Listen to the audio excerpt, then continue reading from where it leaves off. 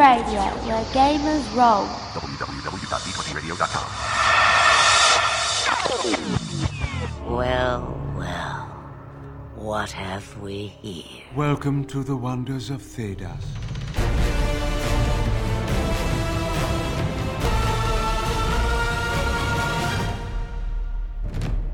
Welcome to this very special episode of the Wonders of Thedas podcast, your one-stop shop for all your Dragon Age role-playing game needs. My name is Ren. And I'm Jessica. And today with us we have a very special guest, the one and only Jack Norris from Green Ronin. Hello. Welcome to the show. Thanks so much for coming to talk with us. Well, thanks for having me. Yeah, we've been looking forward to this for a long time. It's cool to have somebody from Green Ronin on the show talking to us about Green Ronin games. We have a lot of fun with them. So this is a very gratifying moment. So thank you for coming on for the fourth time. Well, and again, you're most welcome. So we're going to go ahead and start talking to our new friend Jack Norris. Look at you. This is exciting. So I guess we can start with let's meet our special guest, Jack Norris. Tell us a little bit about yourself. Oh, all right. My name is Jack Norris. I am a game designer and writer. I've been working in the gaming industry for now about coming up on 21 years. And I started in 1997 with a game called Noir, which was like a film noir role-playing game. And then took some time off to go to law school and became a lawyer. Did that for a while and still do that sometimes. But I split my time between that and working as a game designer. And nice. I've been working for Green Ronin for a while now. I am their Dragon Age and Fantasy Age system developer. I also have worked on a lot of their other lines, including some Masterminds, DC Adventures, Blue Rose, and some other stuff, including some stuff we'll probably be talking about today, I think, a little bit, because it connects to Dragon Age and Age, the adventure gaming engine, which Dragon Age uses. Let's see what else. I also have my own Wuxia Kung Fu action game using the Fate system, Tian Sha, which I put out through Vigilance Press. I am also currently the developer for the John Carter of Mars role-playing game through Modifius Entertainment. And I've got a couple other projects. I've done a lot of freelancing for a lot of different companies, including Onyx Path, Margaret Weiss Productions, and probably a bunch of people that I'm not even remembering. I just wrapped up a short project for Eloy Lasanta over at Third Eye Games for his Part-Time Gods Second Edition. So I'm pretty busy. So gotcha. It sounds so what you're saying is pretty much anything that we super love is got a really solid chance of having your name on it. Is what you're trying to do. There is definitely a not zero chance that I worked on it or know someone who worked on it, or in some cases consulted on it, or at least have some insider information. It's actually kind of amusing to have meetings and you'll be talking to somebody about something exciting, and then they'll be like, "Oh yeah, I know so and so," and we taltalked about that last week. Oh yeah, I wrote that. I've also been just recently I've been talking to Alan Barr over at Gallant Night Game. And we've been talking about new projects and stuff, but none of that has come out yet. And so, that's a whole other line of stuff I'm working on, potentially, going forward. And so there's always, it's kind of the life of the freelance / part-time developer who also does freelancing in other companies, because you're always kind of chasing new projects and, fiction and whatever. Like I did a short story for an upcoming anthology for Eddie Wetz Pugmire, his sort of adorable fantasy dog game. And so, just a bunch of stuff. And I try to do, and I always try to do things in a lot of different genres. Like there really aren't any genres I don't like. So I'm always trying to kind of, so usually if someone comes up to me and says, "Do you want to do something in this genre you've never worked in before?" I'm usually least willing to throw myself in there a little bit. So all right. I think that's a good way to be, especially because you never know what kind of experiences you're going to get out of stuff like that. So. And I've definitely worked on things where I'm like, Onyx Path just re-kickstarted its Trinity Continuum, and they wanted to make a sort of, for their core book, they wanted to make sort of a modern adventure setting, something sort of a more akin to sort of like modern TV, like action TV shows and things like that.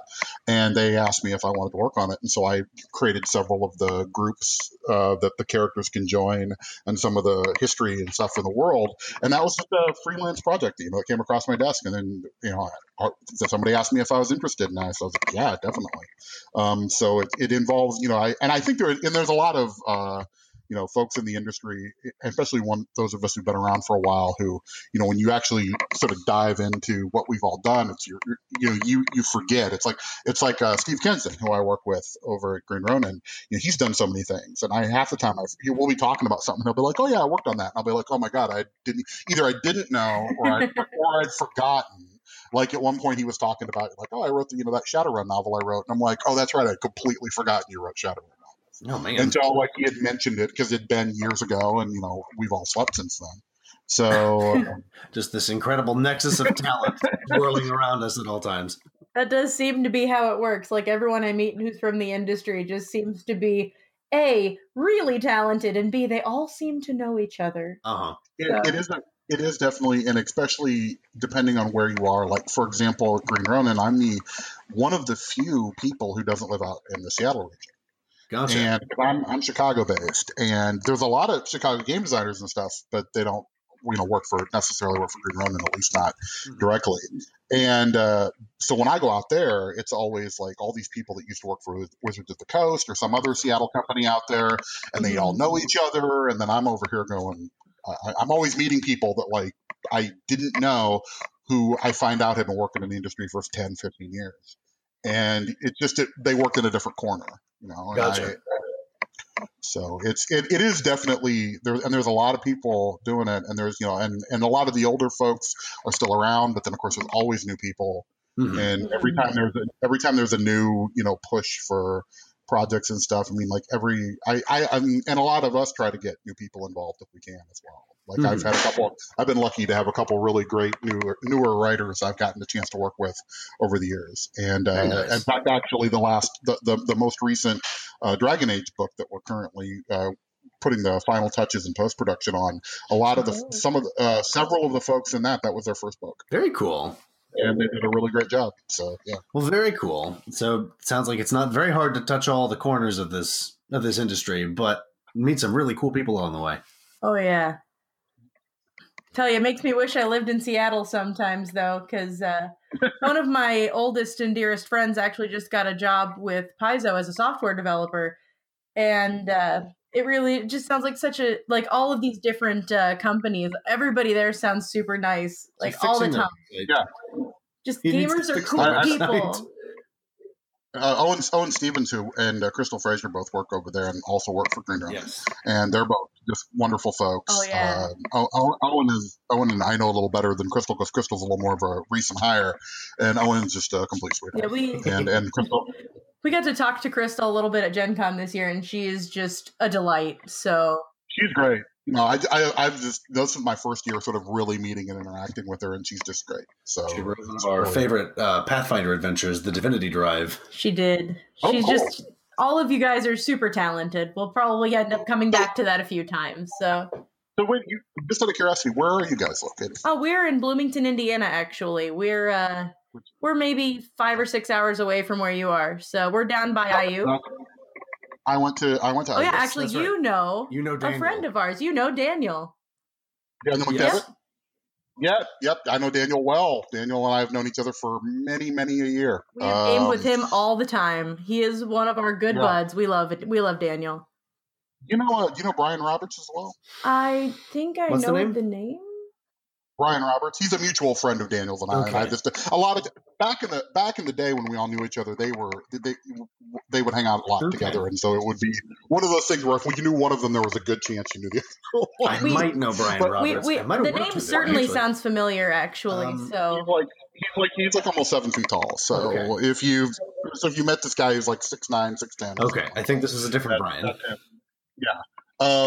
But no, I went to both the law school and undergrad down in Bloomington. Awesome. So I know that area very, very well. I spent I've only lived in Chicago longer than I've lived anywhere else, except for Bloomington.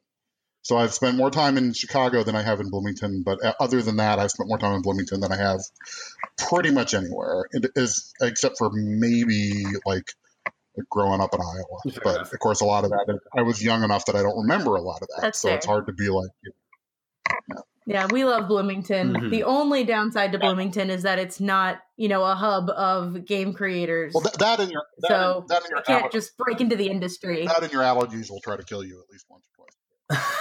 Oh, we are in the middle of that, my good Yeah. sir. We are absolutely, all the flowers are out now. Oh yeah, and Some of that valley you get down there, it really just turns the whole thing into a, it's hilarious. When I moved away, my allergies started clearing up quite a bit, and I didn't good. realize at the time like how much of it was, the area. And it's a great area. I love it, but it's definitely like, I remember had a professor who would actually tell me that he would, during the summers, he would actually take trips. And one of the reasons he did it, he's like, I love Bloomington, but I'm so much better and healthy. It's trying to kill It's like me. if I get out of here 3 months, if I get out of here 3 months out of a year, I'm healthier and happier. And I'm like, that's legit. But but it's actually funny. There are actually a number of people that are like sort of worked at IU and stuff like, or were involved. A lot of the old like sort of LARP community and things like that from back in the 90s. Not all of them, but a lot of them did actually end up going and working. For example, do you know the movie The Room? I love The Room. Okay, I love The Room so much. Do you know Peter from The Room, the original Peter? Yes. Kyle Voigt. I used to game with Kyle, and so did Daniel, and we've known Kyle. Kyle's a friend of mine. I've known him for years. Oh my god! So when I heard he was in this, I was like, "What?" I mean, I knew he was out there. I knew he was acting out in L.A., but then I heard about this movie, and I was like, "What? Is it supposed to be terrible?" And of course, then you're like, "Well, I don't want to tell Kyle his movie is terrible," and he's like, "No, it's terrible." I'm like, okay, good. Then, but yeah, no, it's funny, and it is funny how all these things interact because that's an example of one of my little, I don't know how many degrees from Kevin Bacon that puts me. But it, but I'm pretty sure it gets me down to like 2 because I'm not. Oh my gosh. My mouth is kind of frozen open in glee right now. I'm not going to lie. That is amazing. But no, it's I know. And then my friend Mike Underwood is a novelist who worked for. He's had some novels published. He did the Geekomancy series and some other things. So we have just it is, and so there actually is a group of folks that were in Bloomington at least at one point who have now kind of gone out and sort of are out there somewhere. So you're right. The city itself is not necessarily like this hub of sort of of geekdom and such in regards to like currently actively having game companies and things like that. But but being one of the largest liberal arts colleges in the country, I think there's a lot of folks who, while they were in college or around that time, maybe shortly afterwards or grad school, if they were also involved in games, you'll get that. I mean, that's like, like I said, I never had one class with Daniel, but we were in school together. But we would meet at we meet at like gaming events and things like that. And yeah. So, but no, so yeah, so I thought you guys might be down in Bloomington, and I was like, oh, that's cool, because no, I mean, I know that area quite well. My mom still lives in Indianapolis, so I occasionally try to make it down there, though. I mean, it's funny how that extra 45-minute drive doesn't seem like that long until you realize, oh right, that's like one of the most boring drives in the world. Yeah. Well, and also you got to take 37 if you're coming from Indianapolis, and that is just a hot mess right now. Oh, really? And I just remember that it's boring and vaguely creepy at the same time. So that's the. It is both of those. When you pass through Martinsville, that definitely happens. Just gonna leave Martinsville right where it is. Yeah, try to leave. For folks who are listening who don't know what Martinsville is a small town in Indiana that in the 1920s was one of the major hubs of the Ku Klux Klan, and it hasn't gotten a whole lot better. Unfortunately not. There are some wonderful youth in Martinsville who are working to change things, and I know that because I taught in that area. But there are still definitely some problematic ideologies that need to continue to be combated, and there are people trying to combat them. So to their credit, that exists. And there is something to be said. I grew up moving all over the place, but for a while there, I lived in a small town that had a high sort of white supremacist presence, and I would say that probably without having to confront that, head on, I might not have been as vehemently against it. If I had been able to sort of sit over here and say, well, that's, that doesn't happen anymore. That's not a thing we have to worry about. And, when you realize, the guy you're sitting in front of in class is, his family's in the Klan, and they're talking about what they're going to do to the black folks who, want to, get up in there, whatever. You're sitting there going, okay, well, I can't not confront this. I can't deal with this. And so I find the small town America, there's the two sides of it. There are a lot of problems, but then there's a lot of the people who end up kind of stepping up and saying no more. Absolutely. I think you and I have had a couple of similar experiences. And which is it's terrible that stuff exists, but it's great that there are people out there everywhere trying to stop it. Yep. Because Nazis should get nothing. I'm very vehement about this. This has become sort of a weird catchphrase of mine, which is Nazis get nothing. Like, if they want something, you deny it. If they want to claim a video game or a haircut or a movie or a beverage, just no, they don't get it because they're Nazis and they don't deserve to have anything. And I think that's fair. They kind of lost that privilege a while ago. Yeah. We're pretty well known for having very similar opinions as regards things that take away other people's happiness or freedom. I'll freely admit it. If there was a realistic way, and I'm not sure there is, to give the swastika as a symbol back to the Buddhists, I'd be all for it. That's true. But that's the one I'm not sure that may not be doable. Be a little late for that. But that's my general attitude about it. It's like, you should. That's when people are always like, oh, the Nazis, have this, want this, trying to claim Norse mythology. I'm like, nope. It's like I can trace my ancestors back to the Vikings. They don't get that. Yeah, one of our very dear friends is actually a practicing worshiper, Asatru. Cool. He is also very, very upset by the fact that that's being co-opted by a group that he very much disagrees with, as he is very, very gay. I'm an old school punk rocker too, and I remember back in the day with the non-Nazi skinheads, and they would be very much, they'd be like, these Nazis are trying to take our culture. They're trying to be the skinheads. It's like, no, that's a whole, because it was all about sort of like straight edge culture and a bunch of other stuff. I was never one myself, but I had friends who were, and everybody's like, oh, skinheads are Nazis. I'm like, no, there are Nazi skinheads. And then there are actually other skinheads who are not Nazis. And in fact, they're usually the ones, if you hear about, a fight broke out at a punk show between, Nazi skinheads and somebody else, it was probably the other skinheads in many cases. And I think that, and sadly, this stuff has all become more relevant again. It kind of comes around this cycle of the Nazis and white supremacy are back. But anyway, this is a Dragon Age podcast. This is going to be Dragon Age, I think, eventually. And while I do probably insert, my politics and Easter eggs and everything into a lot of stuff I write, we should probably talk about dragons and things. To be fair, I do appreciate your politics, and I think they end up being surprisingly appropriate for a setting like Dragon Age. Also, I literally kind of walk around with my own personal little metaphorical soapbox, so I am always ready to do exactly that. And get washed away in a conversation about other people's rights. And, right. But probably do the Dragon Age bit first. Yes, definitely. So, I guess, how much of Dragon Age do you work on / have you worked on before? So I came into the project to help wrap up the third box set. Okay. And I have been developer since then. So I did not start the third box set, but I have finished the third box set. And then I have worked on the core book. Putting the core book together was my first big sort of project. Faces of Thedas. While that's been going on, I've also been doing Fantasy Age as well.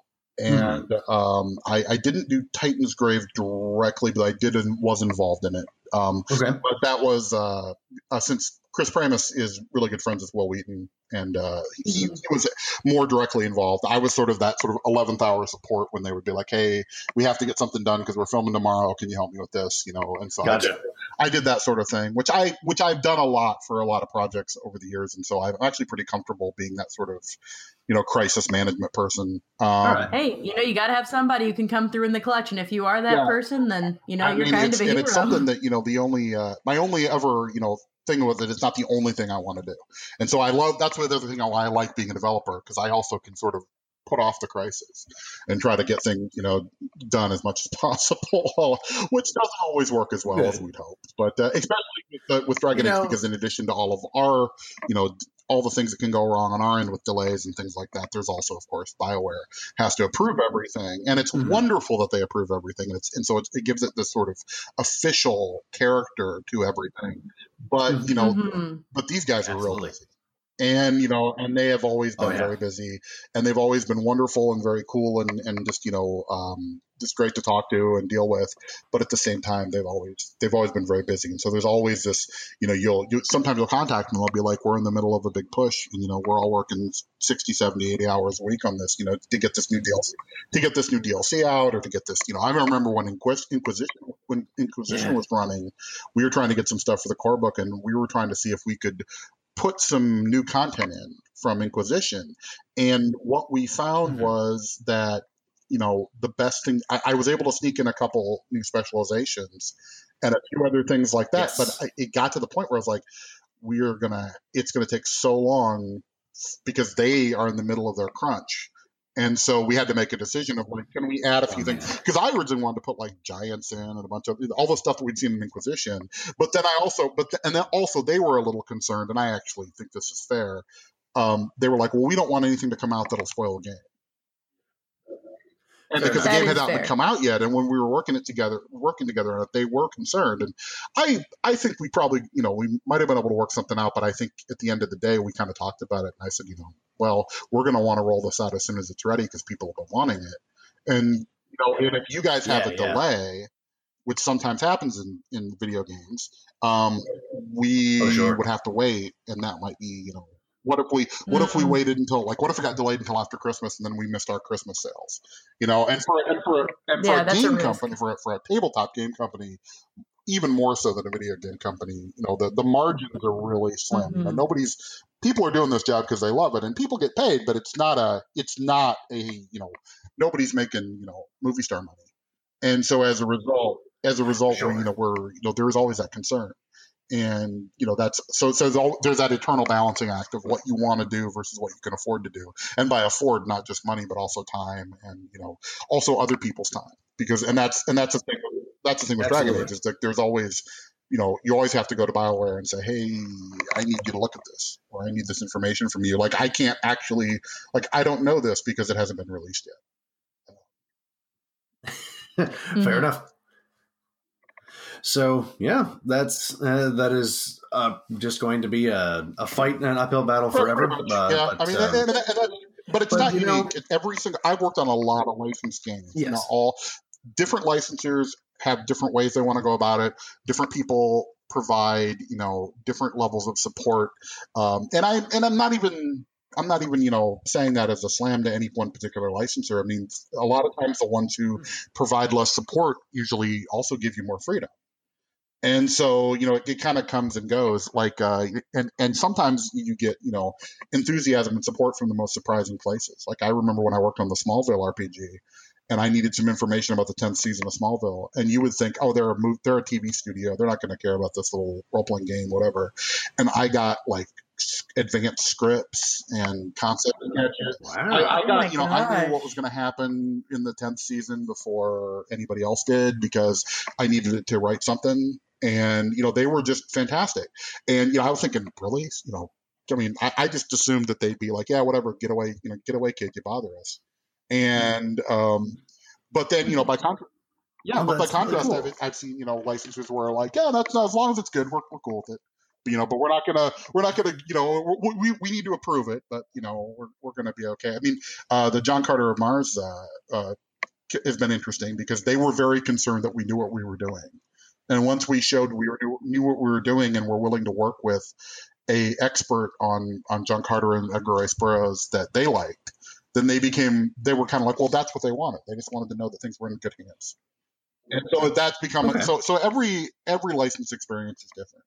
And I'd say BioWare kind of falls in the middle of that, where they give us a lot of leeway to do things, but they will occasionally come back and no, you have to do it this way.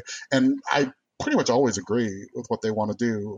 Especially with regards to, they've improved over time. They've tried to become more inclusive, and they've revised their original views.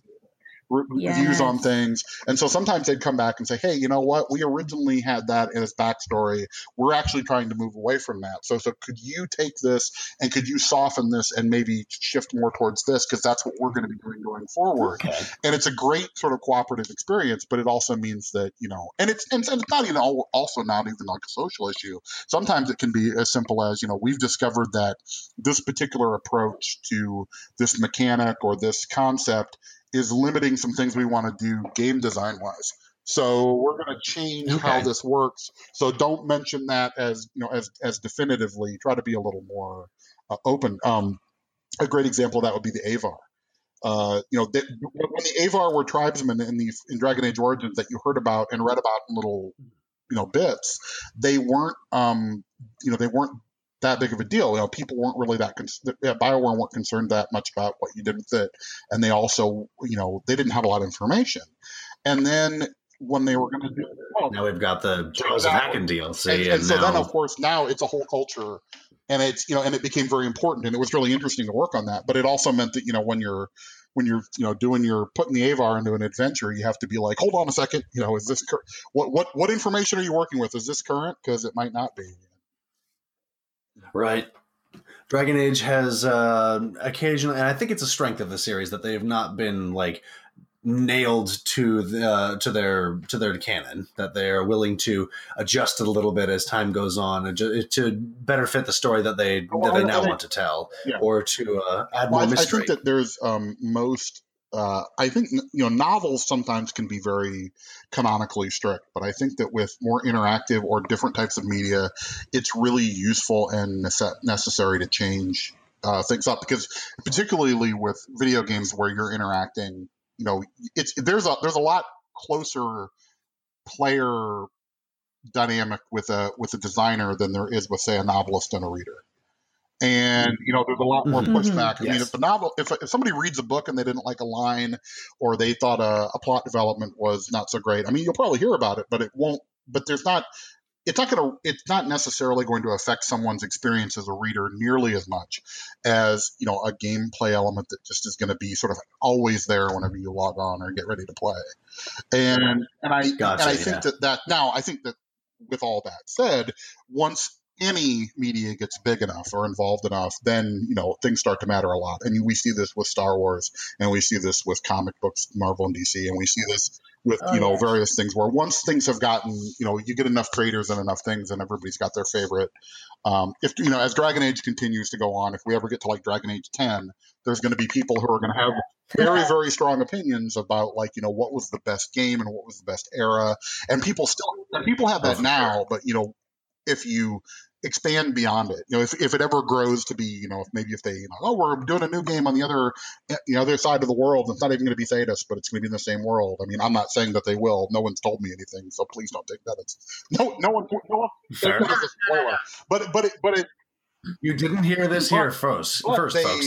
But if there was to be done, of course, that would grow the whole thing.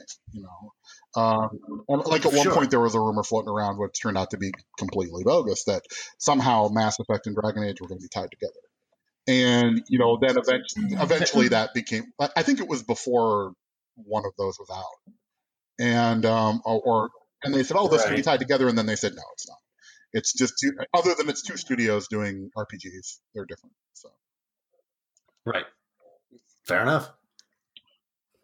So, mentioning, of course, this wonderful IP that we all know and love, Dragon Age, we've got a couple of the faces of Dragon Age coming out in this new book, Faces of Thedas, eventually. Yes. So, can you tell us a little bit about this book? Faces of Thedas is sort of a who's who, and it is designed, it's presenting characters and also organizations that are important in Thedas. And the idea is sort of to create, one of the things that's really about the Dragon Age video game series, and also the comics and also the novels, that make it so interesting. And I think it's one of the reasons why people enjoy it so much, is that there are all these wonderful characters to interact with. It's not just your character, but it's also all these other characters.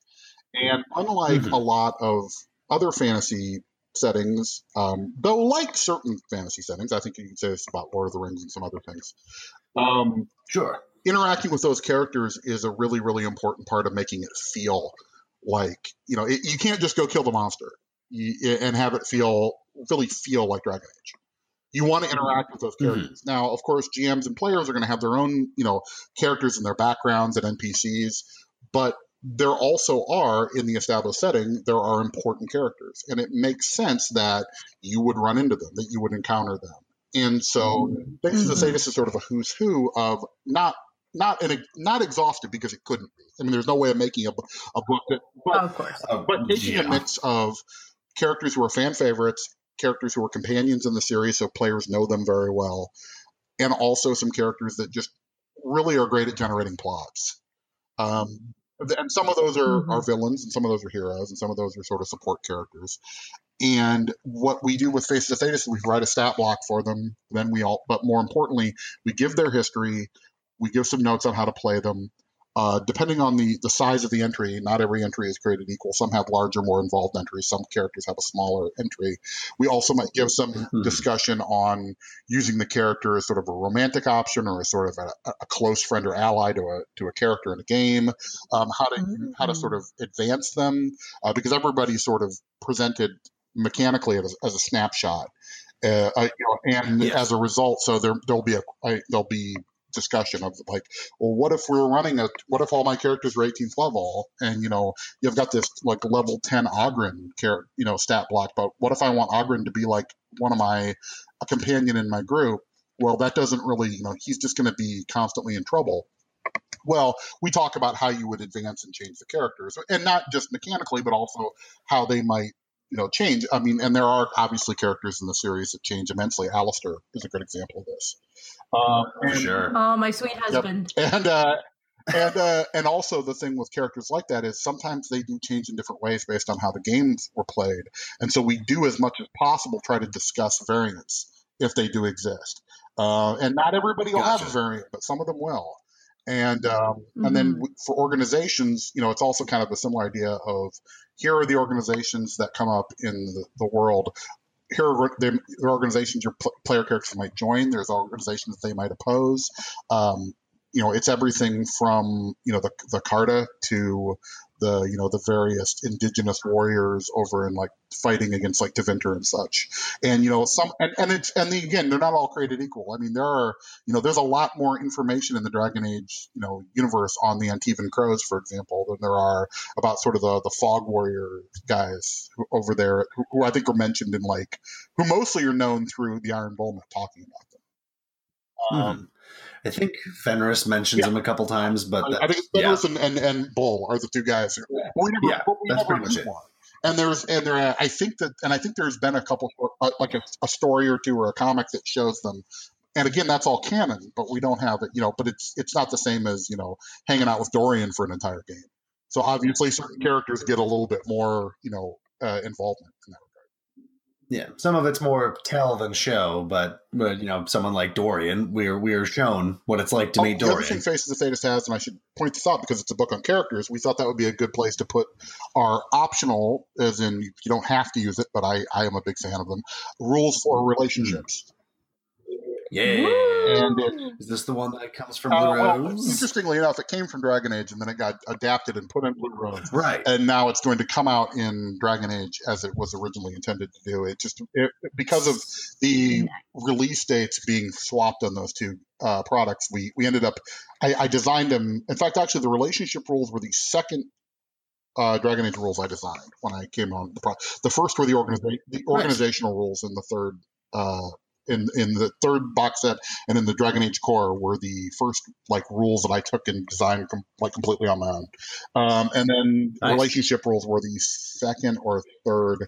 And I'm not counting things like specializations and things like that, because I was definitely doing monsters and specializations too. But with regards to totally new, here's a totally new subsystem you can use if you want.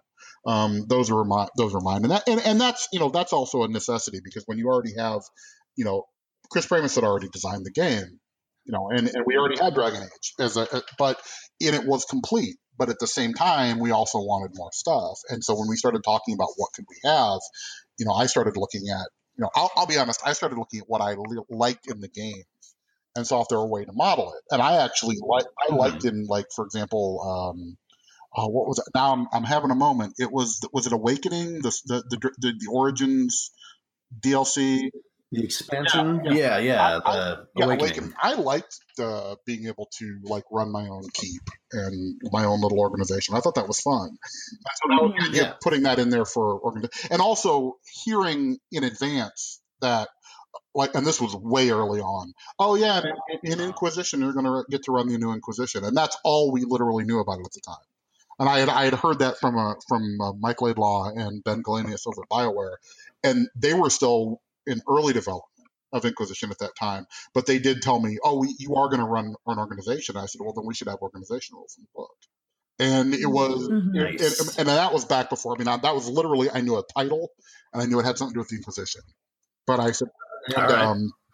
and then relationships was, again, it's obvious. You look at the games and the relationships and developing relationships. Oh, yeah. And I was like, well, we can have I don't want it to take the place of role playing, but we can use it to supplement. And that's the same thing we do with Blue Rose, because I'm a big fan of the heroic.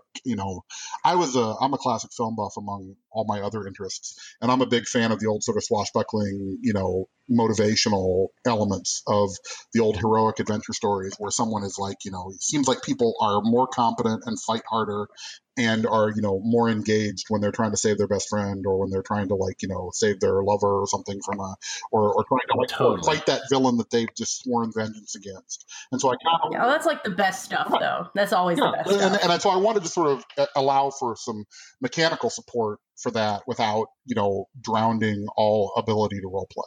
And so that's what we did with the relationship rules. And again, they're in Blue Rose. They're also in Dragon Age, and now with the Fantasy Age companion, they're in Fantasy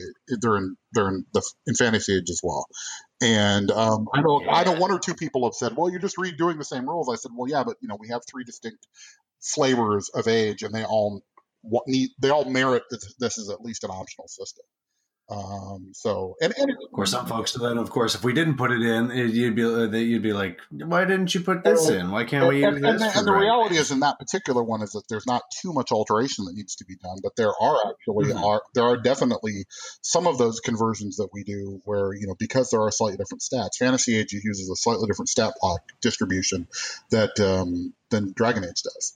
And so, and then, Blue Rose does weapon and equipment slightly differently, and like each version of the game is slightly tweaked to do something. And I've actually been, and Modern Age is going to do the same thing. And I'm pitching an idea for a whole new Age game that's yet again going to take it and going to go completely different. The Expanse is also going to be doing different. I'm actually hoping to steal an idea from Steve Kinzen's Expanse work, because it's been nice. But well, that's an exciting concept. The idea that there's another thing coming out. Mm-hmm. Yeah, there's all sorts of Age related content coming out. So it's really there's a lot of fun stuff. We're gonna have the Expanse series of novels is gonna have an RPG from us. Lazarus, the Greg Rucka comic, is going to be done, and that's going to use a version of Modern Age, which of course Modern Age is coming out. And then we've talked about potentially doing like a sci-fi version of Age at some point too, but that's a little farther out. But it's something. But it's something we've talked about. It's on our radar. It's not something that So there is a decent chance that somewhere in the future there may be sort of a fantasy, modern, and space sci-fi versions of the system. Space Age. Yeah, Space Age. I think I'm the only one who really wants to do espionage. Mostly, and it originally started out as a joke, and the more I thought about it, oh my goodness, the more I thought about it, I'm like, no, that would actually be hilarious. Dang, yeah. I like that. And that, so I might pitch that as like a source book for Modern Age. Be like, hey, let's all right, yeah, no, totally. Let's do a spy source book, and oh, that would be great. Steve Kenzen, I think, liked The Agency. That was the one he liked, and we have the warring pun discussion of which one we like better. Fantastic. Well, it sounds like it would be a pun, and it would be that sort of 1920s film noir detective espionage stuff. And I am on board for both of those things really hard. So this is just really cool. I'm a big fan of pulp adventure and stuff. In fact, actually, among my tons of projects I'm working on for Cortex Prime, Cam Banks's version of the sort of Margaret Weiss Cortex system that was used in Firefly and Marvel Heroic, I'm doing a modern pulp game.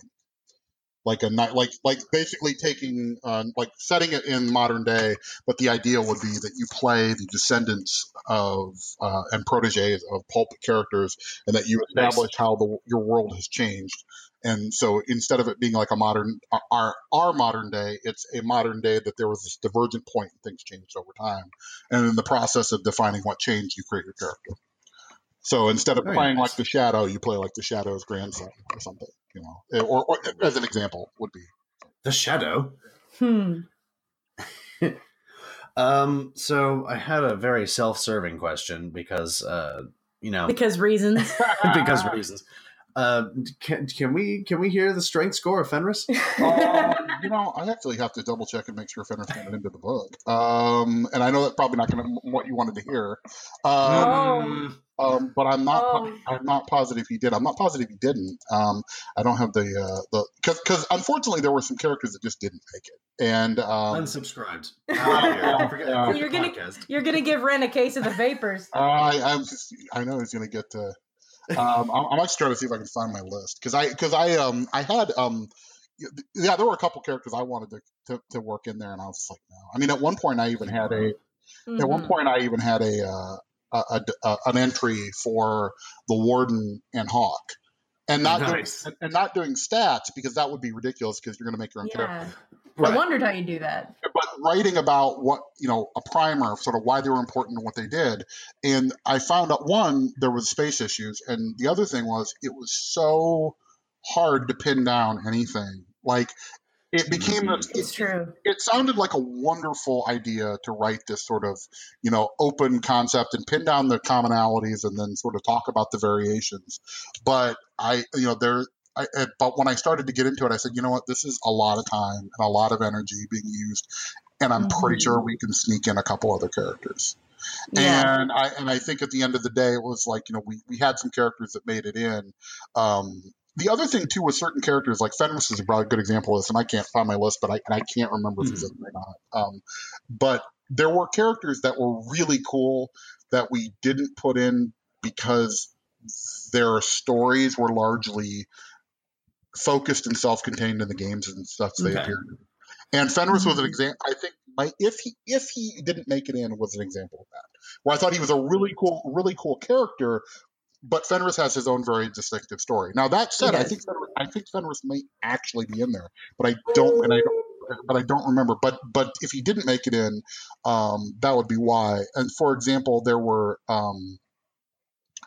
certain companions, didn't make it in. I'm trying to remember which, and certain ones did. And there were even companions where people were like, how can you have like Nathaniel Howe in here and not have this guy? And I'm like, well, because he's got a lot of stuff that he's got a lot of plots he generates. That is true. That's a good point. And there'll be times where people would talk about, for example, Lambert Reeves is an example of a character in there. Okay. And people are like, well, why do you have him? And I said, because he's a great villain that doesn't get used that much, and he generates a lot of plot. He does. Like the Divine is in there, and it's like, do you need stats on the Divine? No, you don't need stats on the Divine, but part of it we talk about how she impacts and what she does, and why it's important, and then we also try to do. Josephine is another good example, and I mean, or Josephine is that her? I'm trying to remember. I always get her and her sister confused. Which one's which? Josie, right? Josephine is in there, and she was we tried to get a few Inquisition characters in there, but again, we were working, early on with Inquisition. We started on this book before Inquisition was coming out, so we went back and sort of added some characters because it was still being worked on when Inquisition did come out. Gotcha. And then there were characters, there were just characters that people really loved and wanted to put in there. That they would have stormed the gates if they weren't included. Like there's no way we weren't finding space for Iron Bull. Oh. And there was no way we weren't finding space for Kremen the Choke. Oh, thank goodness! I've been thinking it this whole time. And there was there are characters like that were like, as soon as okay, clearly they're in there. And that meant that, so it meant that there were some other characters that we didn't quite get to fit in. And it was a shame because I would have loved to have, made it like this huge, book. But that was also another thing is when we pitch books to BioWare, we have to pitch the size. And they don't care too much, but they are generally invested in, they have to review everything. And so when they went, I think, and I might be just projecting, maybe it was maybe it was a vibe I got, but I think I may have actually had an actual conversation with one of the guys at BioWare where they said, could the next book not be quite as big as this size? Fair. Because it was just so huge, and we were like, okay, well, we'll make the next one, more modest sized. Fair enough. And that was always our intention, but we were a little more concerned about it because you don't want to give them, oh, here's a 300 some page rule book with all the stuff, and sure, most of this is stuff you looked at, but here's all this new information and all this new stuff we did. So you have to. They'd love that. Could you be cool with that? Yeah, and and so now, oh, by the way, here's our next book, which is now all of your characters. And I mean, they just would have. I mean, I would have just, people would have showed up at my house with baseball bats. So true.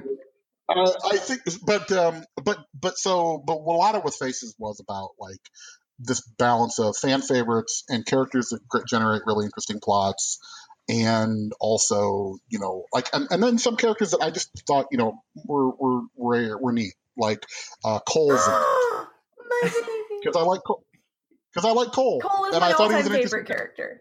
And I thought he was an interesting character, and I thought he was an interesting character that didn't that his story sort of provided an interesting insight into how certain things can be. Michelle is another guy that I really wanted in there. The one, and he's mostly in a novel. Yes. I mean, he is an Inquisition, but what makes him interesting is the story in his novel. And I found a writer who had read the novel and was willing to, like, really like the character. And I said, make me this sort of, romantic cavalier paladin guy. He's great.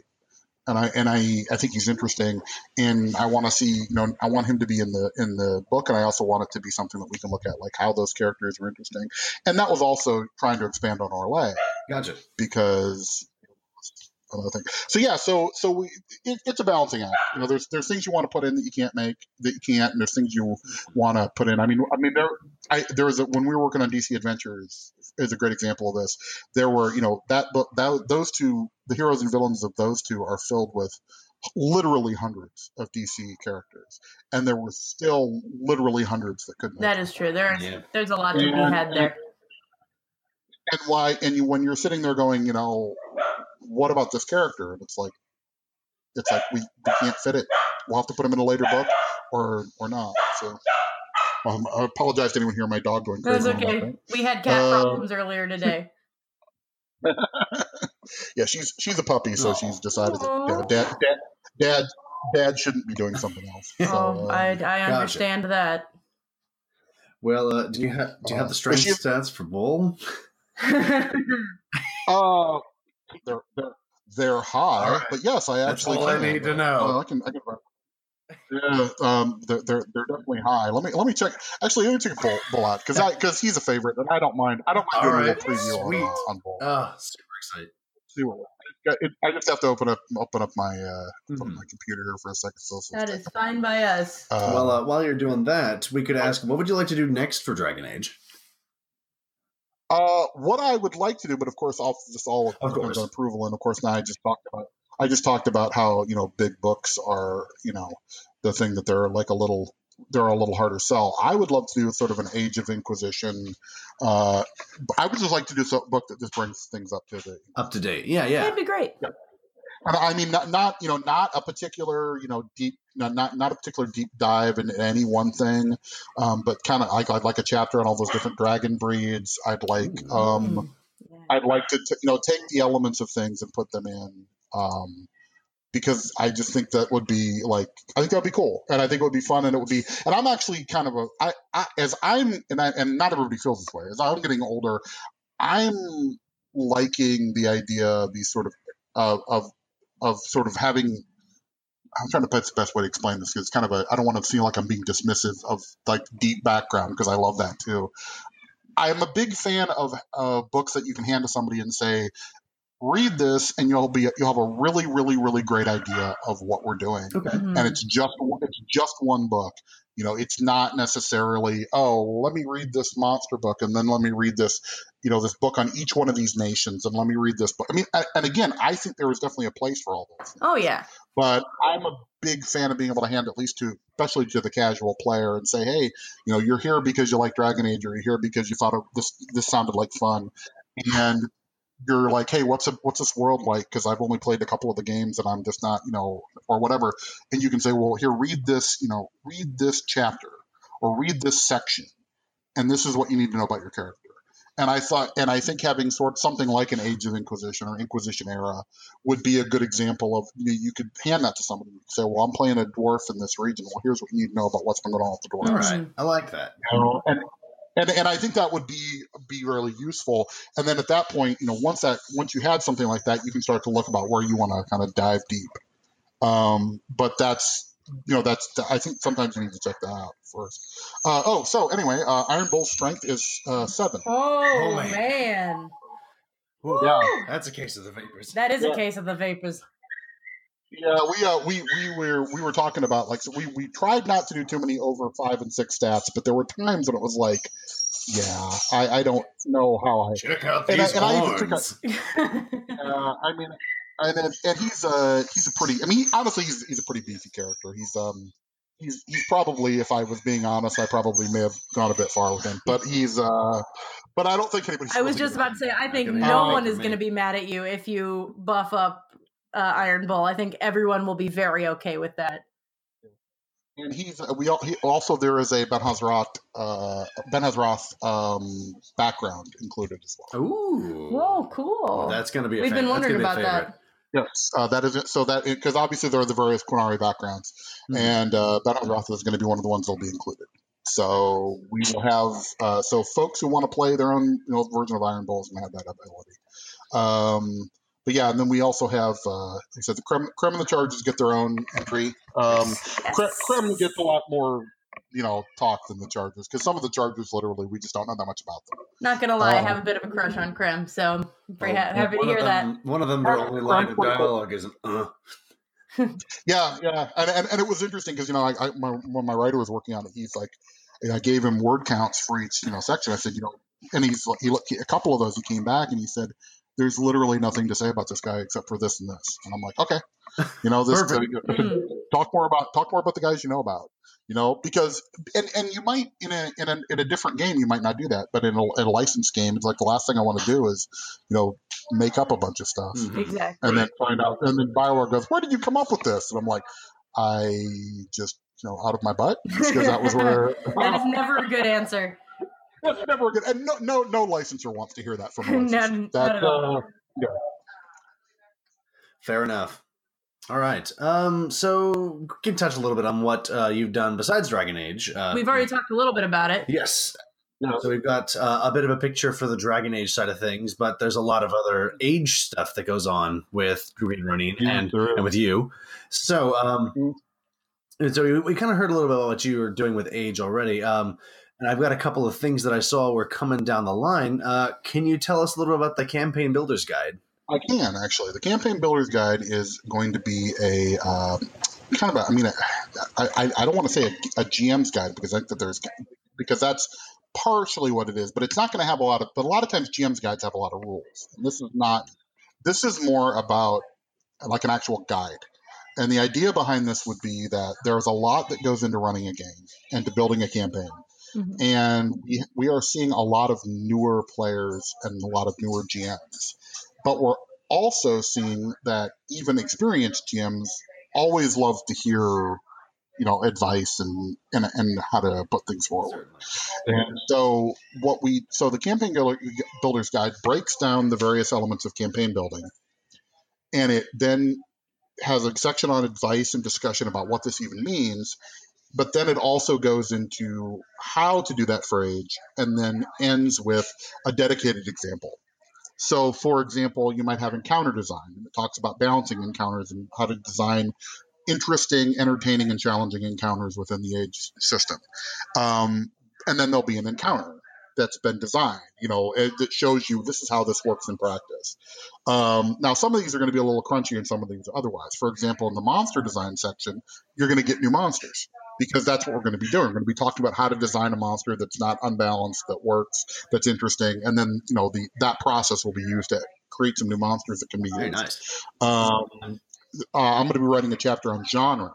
and I'm going to pick one of the subgenres of fantasy, and I'm going to put together optional rules that will allow you to run. Like, I'm currently leaning towards dark fantasy horror, but I might do something else.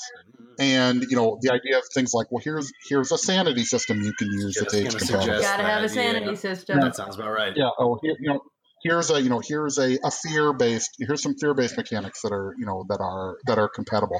If I were to doing like an epic sort of exalted-y, godbound sort of crazy high fantasy, what I might do instead is take the minion rules and some of the other sort of high-powered stuff we've already put in the Fantasy Age companion and dial that up to 11. And be like, here's how you fight a whole unit of guys because you're playing demigod. And the idea would be in addition to introducing all these concepts, would be to go through and pick, because the reality is you can't, unfortunately, as much as I'd love to, you can't actually go through and say, well, here's 100 examples of each one of these. Right. But what I want to do is make sure that in each part there's guidance, because one of the things that there's a strength of Age that can sometimes become its weakness. Age is very easy to work with. It's very easy to hack. It's very easy to play around with. It's very easy to adapt. However, there's a lot of people who are asking, well, what if I do this? Does this break this? We see a lot of that here. Is this power, is this strength too high for this creature? Is this damage too high? If I make the health this much or the damage this much, what does that have to do? How many of these creatures should I put up against a group this size? Et cetera, et cetera, et cetera. Even things like, well, what's a good reward to give somebody? Like, I want to design a magical item, but I want it to be really cool, but I don't want it to completely overpower it so that it's my character feels like he's a caddy for this magical item. And so the idea would be to go through these elements in a campaign and build that up. And sort of then present it for folks to be sort of a guide. It was sort of envisioned to be the sort of last book you need to run Fantasy Age. Everything. I mean, obviously we're going to continue, and I don't mean that to say that the line's ending. Quite the contrary. But there was a really good review of Fantasy Age a while ago that said, somebody reviewed the basic core book, and then he had said, well, and the bestiary, and they had said. With these two and then the companion coming out, the only other thing I'd really like to see is something that would really help GMs put together campaigns and run things. And it was funny because I was working on an outline for that idea when it said that, and it kind of prompted me to go, right, that's what people want that. And this guy was a reviewer who was an experienced gamer. So I wasn't worried that I was making some sort of beginner's guide. It was that I was like, okay. And also the crew I've got is fantastic. I've got some folks, Matt Miller and Jamie Wood, who both worked on a bunch of Dragon Age and Age stuff. Walt Sineski, I'm going to completely mangle his last name, but he's worked on a ton of stuff all over the gaming industry. He's going to be doing stuff on campaign building and campaign concepts, which he is just wonderful at. Rachel Cruz, who's worked on Modiphius a bunch, is going to do for a bunch of Modiphius stuff, is going to be talking about how to design your own religions and gods and goddesses. And she actually just wrapped up doing that for the Conan RPG. So it's kind of like going out there and getting folks to help us, put things together. And, the idea, I envision it as a guidebook, and I don't necessarily think that each person will use each chapter equally well, but I think there's going to be something in there for people that are going to, you're going to want it. And maybe you don't need it. Maybe you don't need a particular chapter at a particular time, but at some point in your campaign, you're going to come back and go, I really need to look at that thing about high level play now that we're all 16th level. Gotcha. Definitely. And he goes, and how to make that challenging and interesting. But I didn't really care about it when my players were all third. That is fair. I was a lot more concerned about it. But I don't really need to look back at encounter designs now that I've been running, 16 levels of encounters. I pretty much have got it down now. And so that's kind of the idea. Oh, the other thing too, because who doesn't love a bunch of random tables? Oh, yeah. We're putting a bunch of random tables to help generate sort of that targeted creativity that I think is very useful. So there's going to be stuff about like, hey, I need a cult on the fly, or I need to generate this inn in this town, or whatever. Okay. So that's also going to be in the back, which also serves as sort of a campaign nice. You builder. could probably still use this for Dragon Age, everybody. Just saying. Yeah, a lot of that will probably be very, very compatible from Dragon Age. Yeah. And honestly, in Titan's Grave and anything else, I would even say, though I think there is going to be a similar product eventually done for Modern Age. I mean, some of the advice is going to be pretty general. Even with the slight differences in mechanics, a lot of it will probably be useful.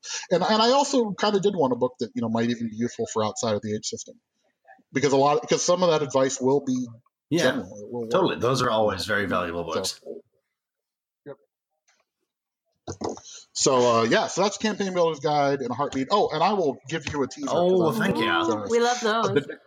The next book after that is going to be a book about sort of boss monsters and larger, like layer type, like mastermind type threats. And there's going to be so it's not going to be a bestiary because we already got one of those, but it is going to be kind of ready-made. Here's a threat. Here's a bad guy. Here's some minions, and go. Here's and it's going to be a mixture of classic and completely new stuff. So so there's going to be like, oh, it's the Giant's Den, but there's going to be like Evil Circus, so it's going to be kind of a different mixture of different things. And the idea is, again, trying to come up with things that are going to be useful for folks. And then we also have, and I mentioned this on the forums at one point, we have started early development on a setting book for like a setting for Fantasy Age. Because Fantasy Age has settings, and that Blue Rose uses an altered version of it.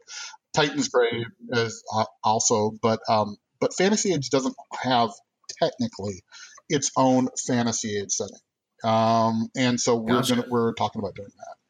And I've been working with James Gates a bunch on it, who is our Nasaba Press chief editor, and is also, we've been talking a lot about what we would like to see in a Fantasy Age, a fantasy setting, what we think is great in the stuff that we do, and kind of go from there. So that will be coming out as well at some point. So there's a bunch of stuff planned for the future. So we'll see.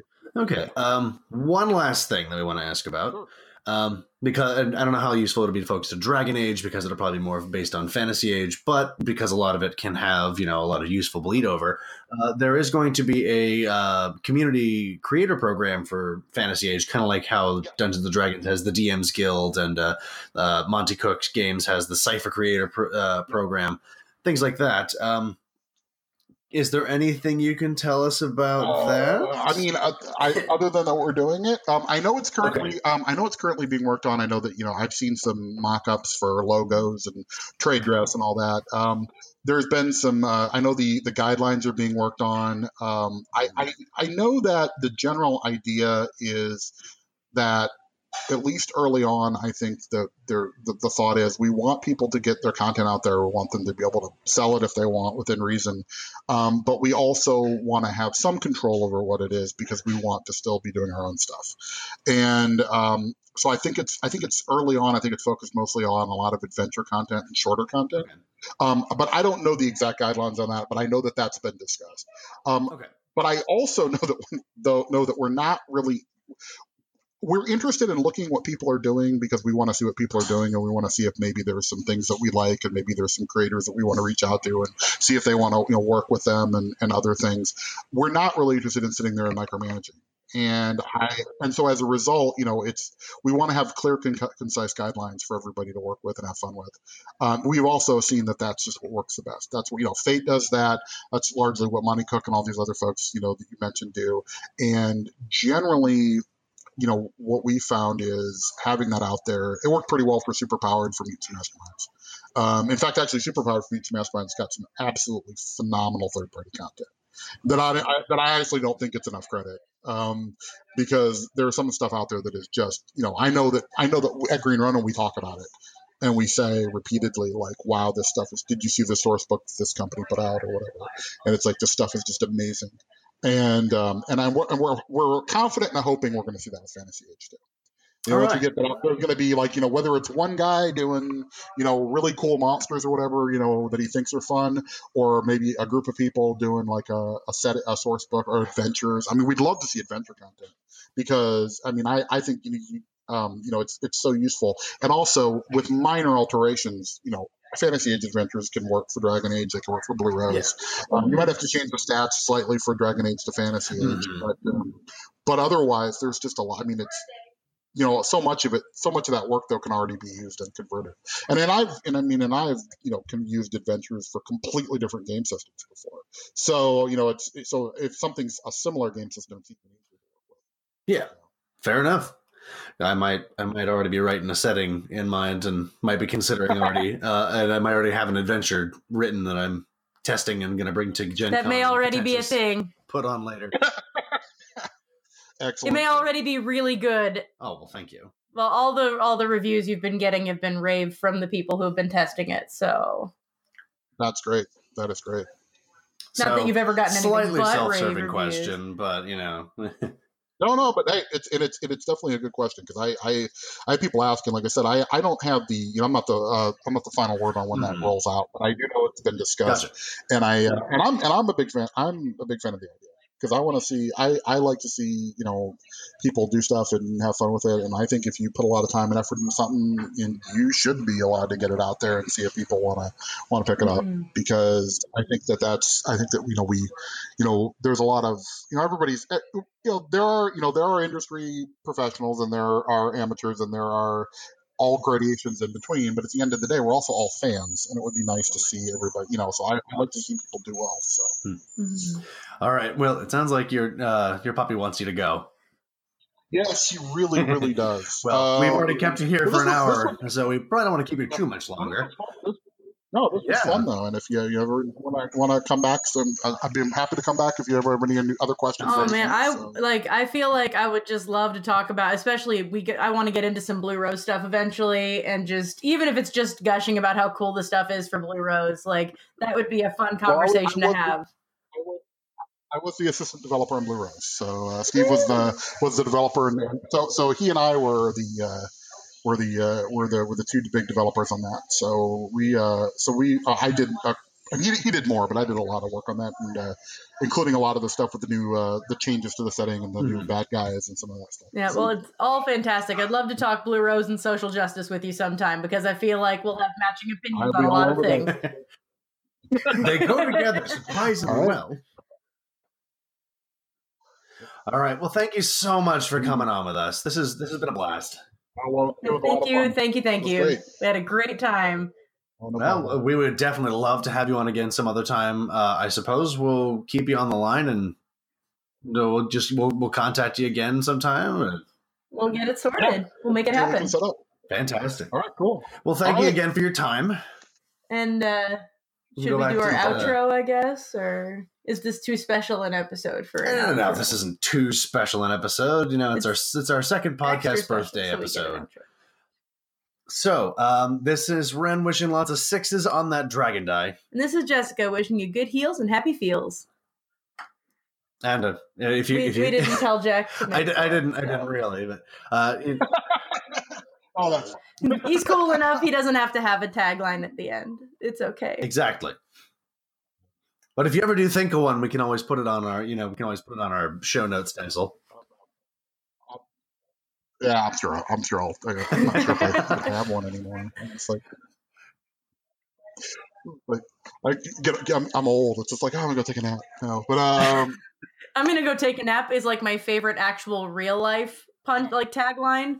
That's a tagline that I can personally relate to. It's depending on how my day is going. It's I'm gonna go take a nap or I'm gonna go get a drink, and it just depends on how my day is going. So true. Fair enough. I need to run and see what's going on with the puppy here and make sure that she's not completely lost her mind. But it was fun. Yeah, if you guys want to have one about Blue Rose or just anything in general, just let me know. All right. Well, thank you so much.